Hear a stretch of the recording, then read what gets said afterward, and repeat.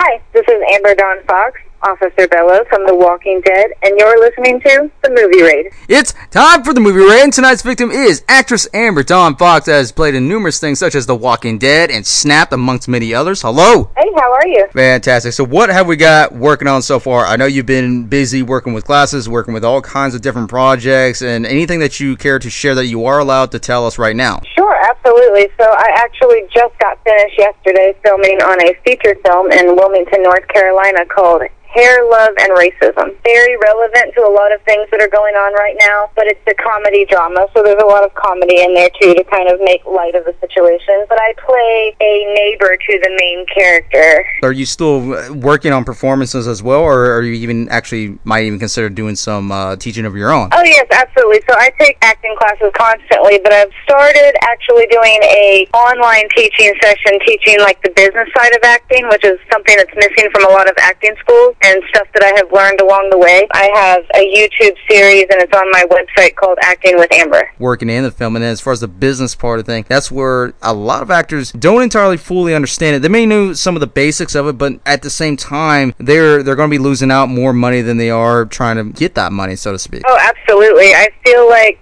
like I said, it's something that's missing in acting schools. They teach the method of acting and getting into your character and how to audition and all that, but there's certain ways that you have to take headshots, and there's certain ways that you have to format your resume, and if you don't do it the right way, you look like an amateur. And so you don't know what you don't know, so I felt like it was something that needed to be put out there more. Now, has actors ever even gave you that kind of that notion that they might think you're an amateur because you're studying a specific different side of the acting ability? It's like I said, if you don't know what you don't know, so you can look like an amateur and think you're doing the right thing. Or, I went through a lot of that, especially starting out. For me, I started out as an extra, so when I first started trying to get into speaking roles, I had a lot of people that looked at me like I was just a beginner and didn't know what I was doing. So once I started learning different things about the business is when I started getting looked at differently, so I'm trying to help other people do that as well. Yeah, did you ever carry that kind of emotion too when people started to think about you about that, but while you were focused on the business aspect of this, did you also carry that kind of emotion so you can use that on screen and even transform it into something else with your business side of sense of this? Oh, absolutely. Everything I went through in my life, that,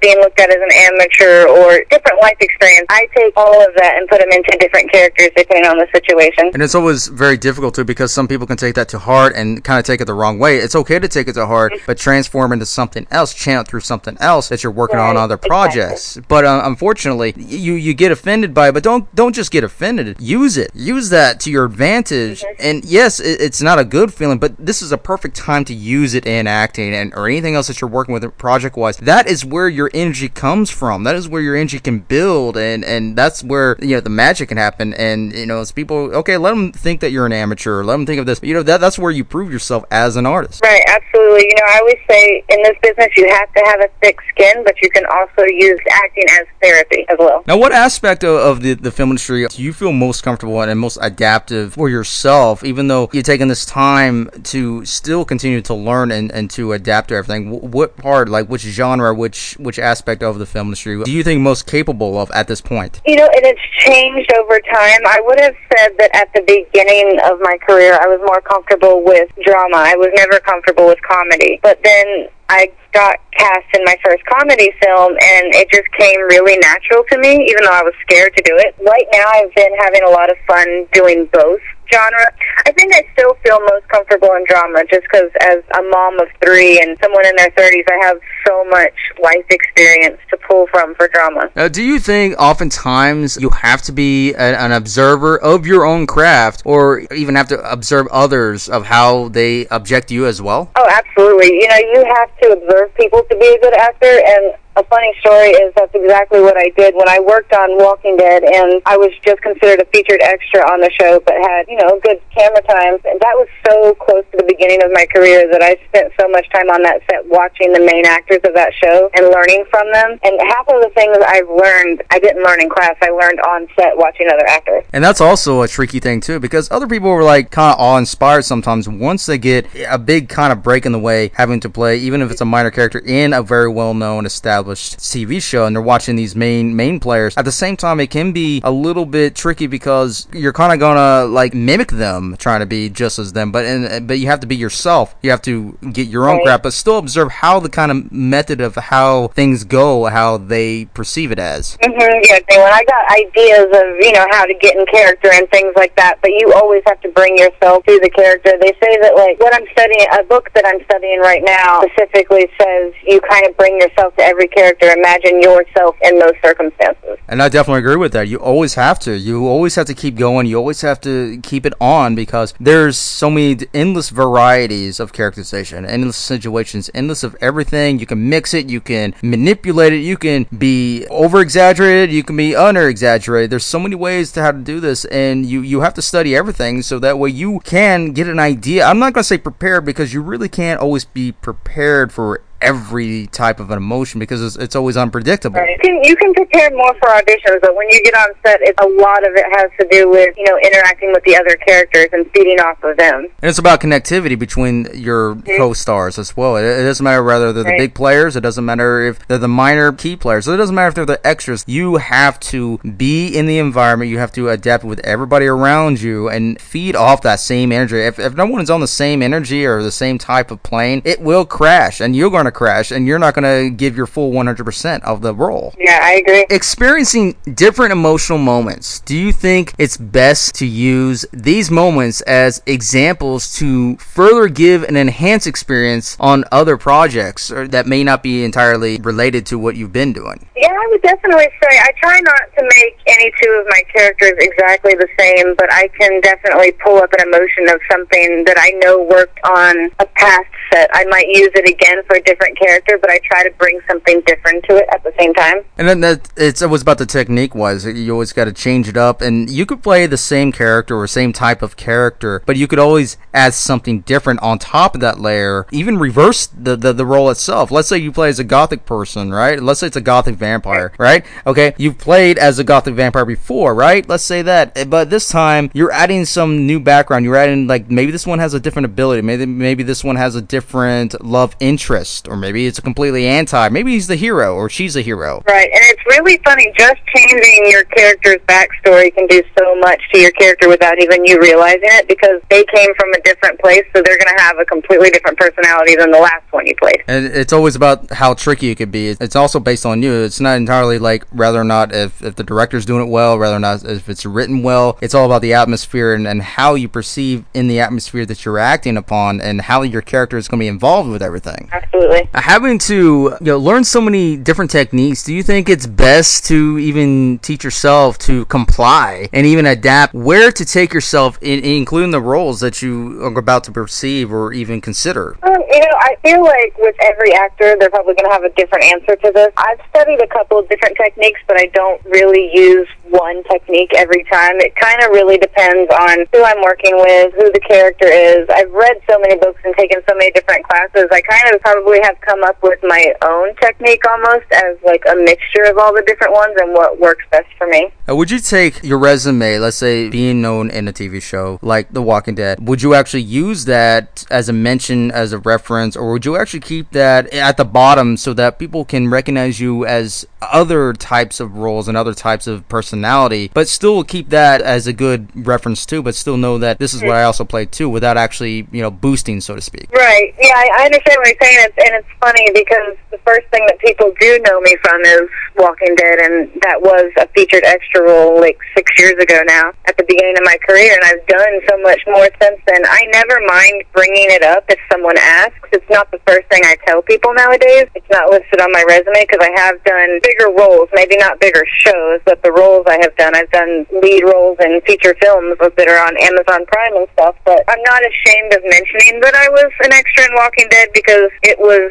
the role that made me know I wanted to go further in the industry. So, like I said, I will talk about it as much as somebody wants to, but it's not the first thing I bring up. To get you out there, but at the same time, you really wanted to get all your other projects, because all those other projects that you were were involved with are just as important. It doesn't matter if it's a low budget B-side thing. That was a part of your reel, and having to mention this first, well, I mean, that's good, that helps, but at the same time, you got to have like everything else on your belt to present on the table too. It's like, this is what I was, this is what I am, this is what I was featured as, and so forth, not just, oh, this is what I was most famed for.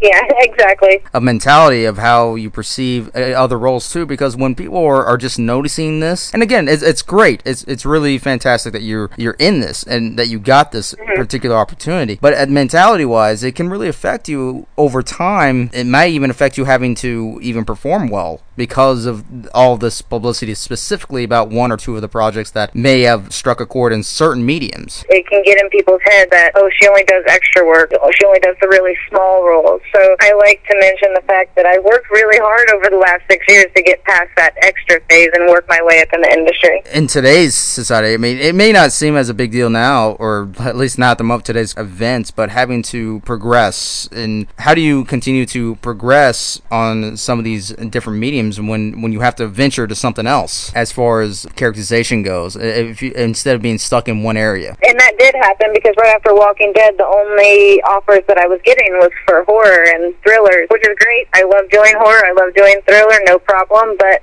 as scared as I was to move over to comedy or to do something else, it was kind of hard to get people to see me as someone who could do that. So the way that I found I could progress was taking a lot of acting classes. I did some improv classes, which specifically help with comedy, and I started doing monologues and posting them on my YouTube page so that I could send directors, hey, this is my demo reel, you can see that I've acted in a lot of horror and thriller type, but I also have some comedic reels up there, please consider me for your project. And eventually they started taking a look and giving me a chance to audition, and now I've done 3 feature films that are considered comedy, so it's been fun. Which affects you the most? Do you think it's the genres and the projects that you're involved with as far as the characterization goes, or do you think the audience is what really is the most that you need to be affected by, or give that effect back? I would say a little bit of both. I love being able to affect people and their emotions when they watch, the audience, but I also a lot of times will choose a project based on the character. If I get a choice, I love to dig into the characters that are completely different from myself, whether it's a character in a comedy or a drama or a thriller or whatever. I just really like playing different type of characters that are nothing like I am in real life.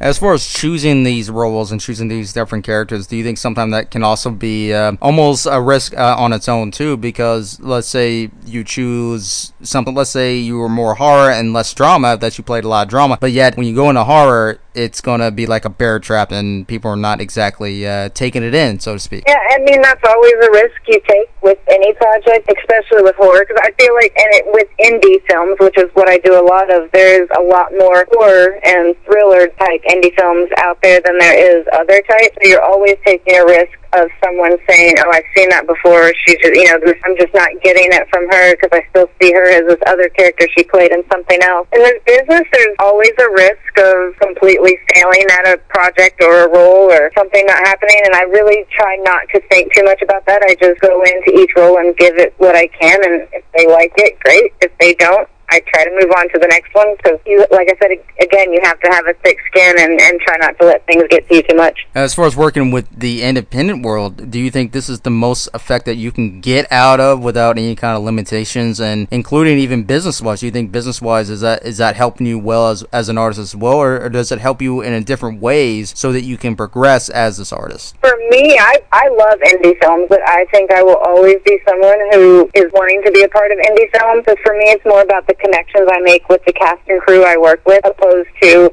how many copies of this film are going to sell, or where is this film going to end up at. For me, it's more, I just absolutely love acting. If I could do it every day, I would. So for me, it's just more about doing what I love versus success in the industry, I guess. I try to, make different business goals for myself, and this is what I want to achieve with this project, or this is what I want to achieve by the end of the year. And sometimes it happens and sometimes it doesn't, especially right now with everything going on with COVID COVID and stuff this year has been a little bit different and harder to plan because we're just now getting to the point where we can actually get back to filming on the independent level. So I'll go over like in any websites or anything that we can check out right now, or anything that you care to add with that. Yeah, absolutely. So I have a website, AmberDawnFox.com, and I update it at least once a month, and it's what I've been booked in and all that good stuff. It's got video clips and pictures and all that good stuff too. And then I'm on Facebook, Instagram as Amber Dawn Fox as well. The Haunting of 4 Points was played the lead role in that one. And then Investigation Discovery has a new show called Southern Gothic, and they have reruns all the time, and I was in episode 4 of that show. And then there is a film, Beasts of the Field, but it's